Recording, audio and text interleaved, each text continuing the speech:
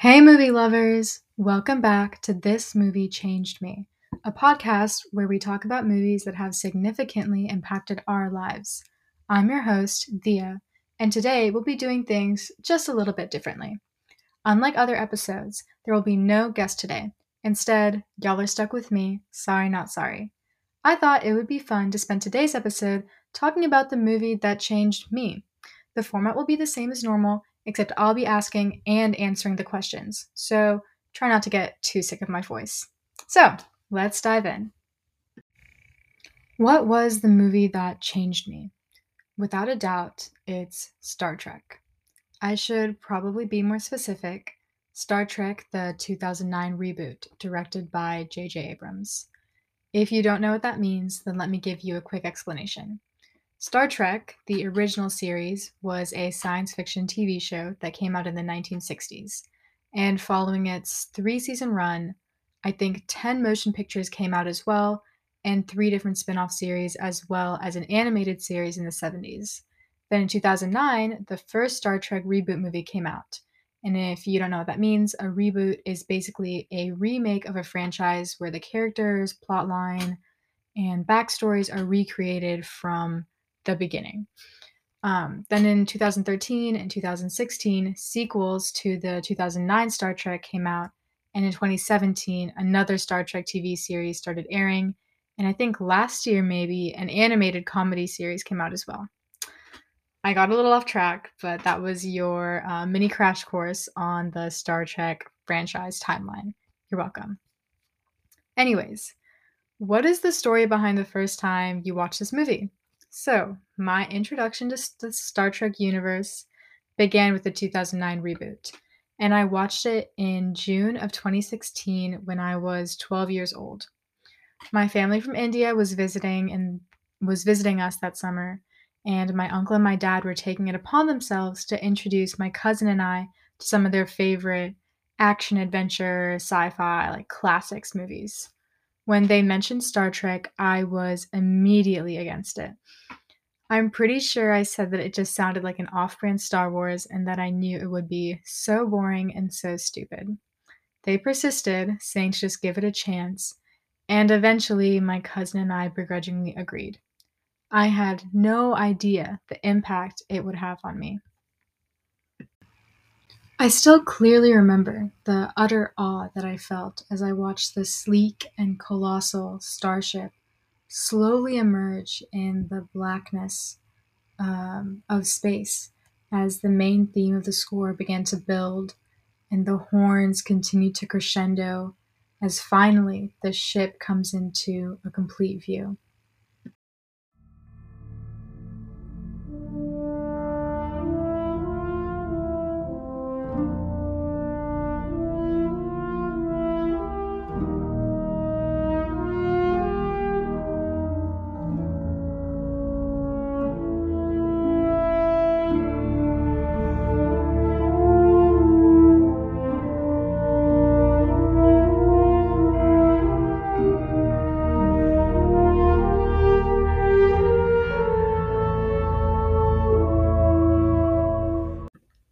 The moment the movie ended, I knew that it was special to me due to the fact that I immediately wanted to watch it again.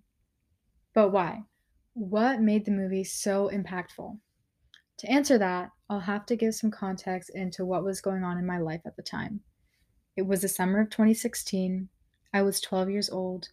My only friend at the time had just moved to another country. My great grandfather in India had just passed away, and my parents, about a week before I watched Star Trek, had told me that they were getting divorced. Watching Star Trek gifted me 2 hours away from my world, where it felt as if nothing was going right, into a world where there are galaxies upon galaxies to explore. A world full of different beings, all coexisting and working together. A world full of exploration, where the possibilities were truly endless. I was amazed, I was enraptured, and it felt as if I couldn't get enough of it. This was where I began to turn to movies as a form of escapism, essentially giving rise to my complete love for film. Star Trek gave me the one thing I didn't have at that point in time, the one thing I craved, which was togetherness. I mean, at its core, that's what I believe Star Trek is all about. And I think that the first reboot movie did an absolutely incredible job of setting up this crew and demonstrating their essentialness to each other. Just to give a quick summary, the 2009 movie gives us the backstory of main character James T. Kirk, and it sets up how he goes from a middle of nowhere delinquent with a genius IQ to on track to graduate from the prestigious Starfleet Academy on the command track in 3 years, which is a practically unheard of feat.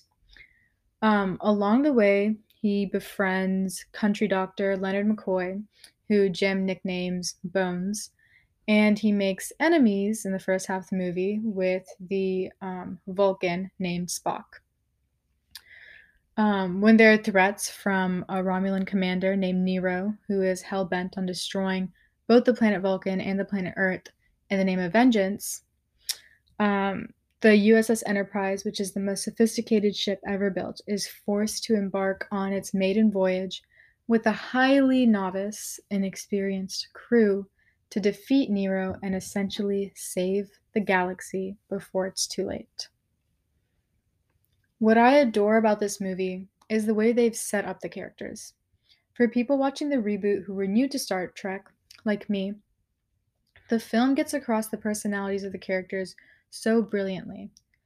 Furthermore, watching this movie when I did, I immediately latched onto them, taking their characteristics and their actions and hoping to emulate them in my life. So the audience's introduction to Jim Kirk in Star Trek 2009 is a scene of him speeding down a dirt road in his stepdad's bright red sports car, which he stole, and the song Sabotage by the Beastie Boys blares over the speakers.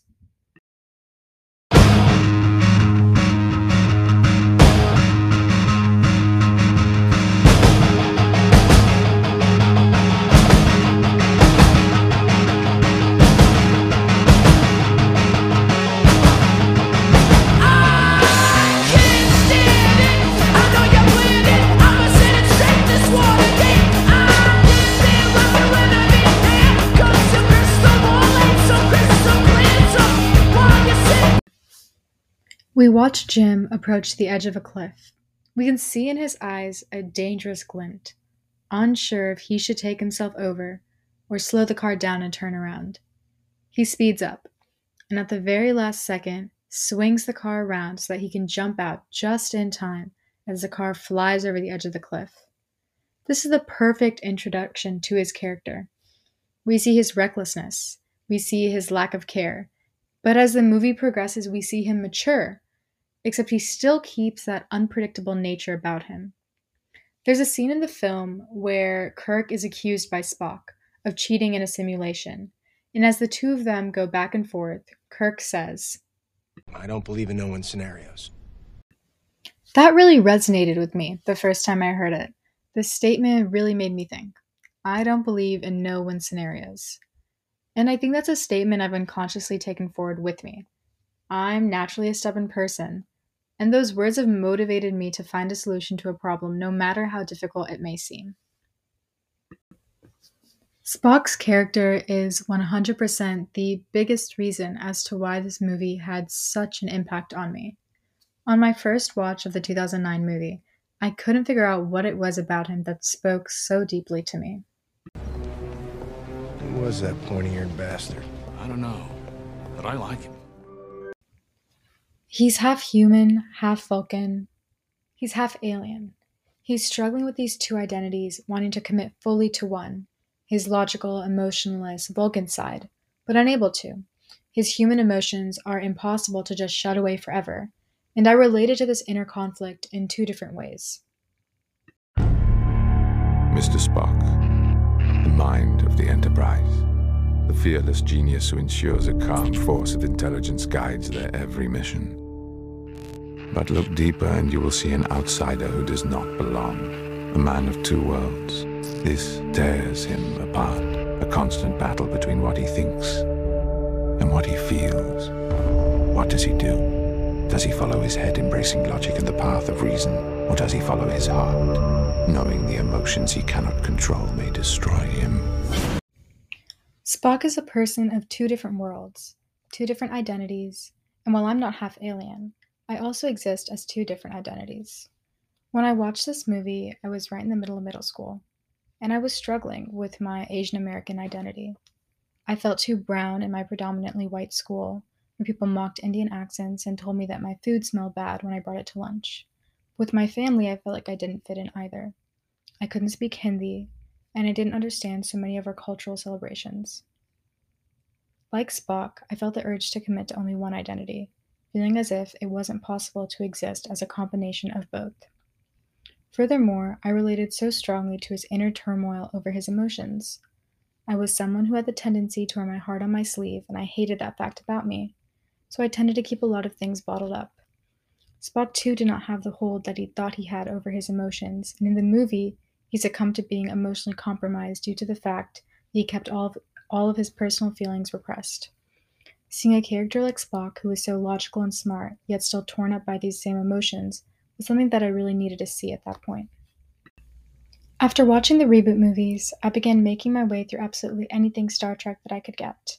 I watched all of the original series and all of the original motion pictures, but found it impossible to get into any of the other TV series because I was so attached to the original crew of characters, and it didn't feel like Star Trek to me. I feel as if I've learned so much from Star Trek. The lessons that I took from it truly got me through a really difficult period in my life.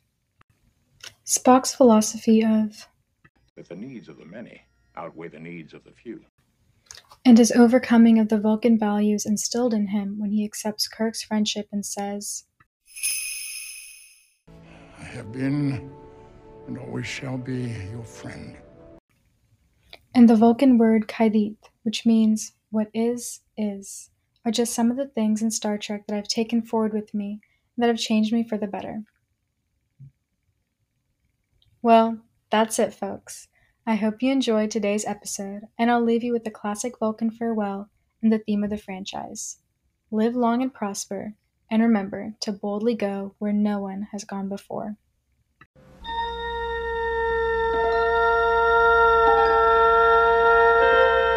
Space, the final frontier.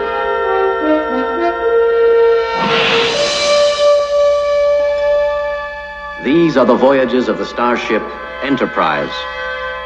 Its 5-year mission, to explore strange new worlds, to seek out new life and new civilizations, to boldly go where no man has gone before.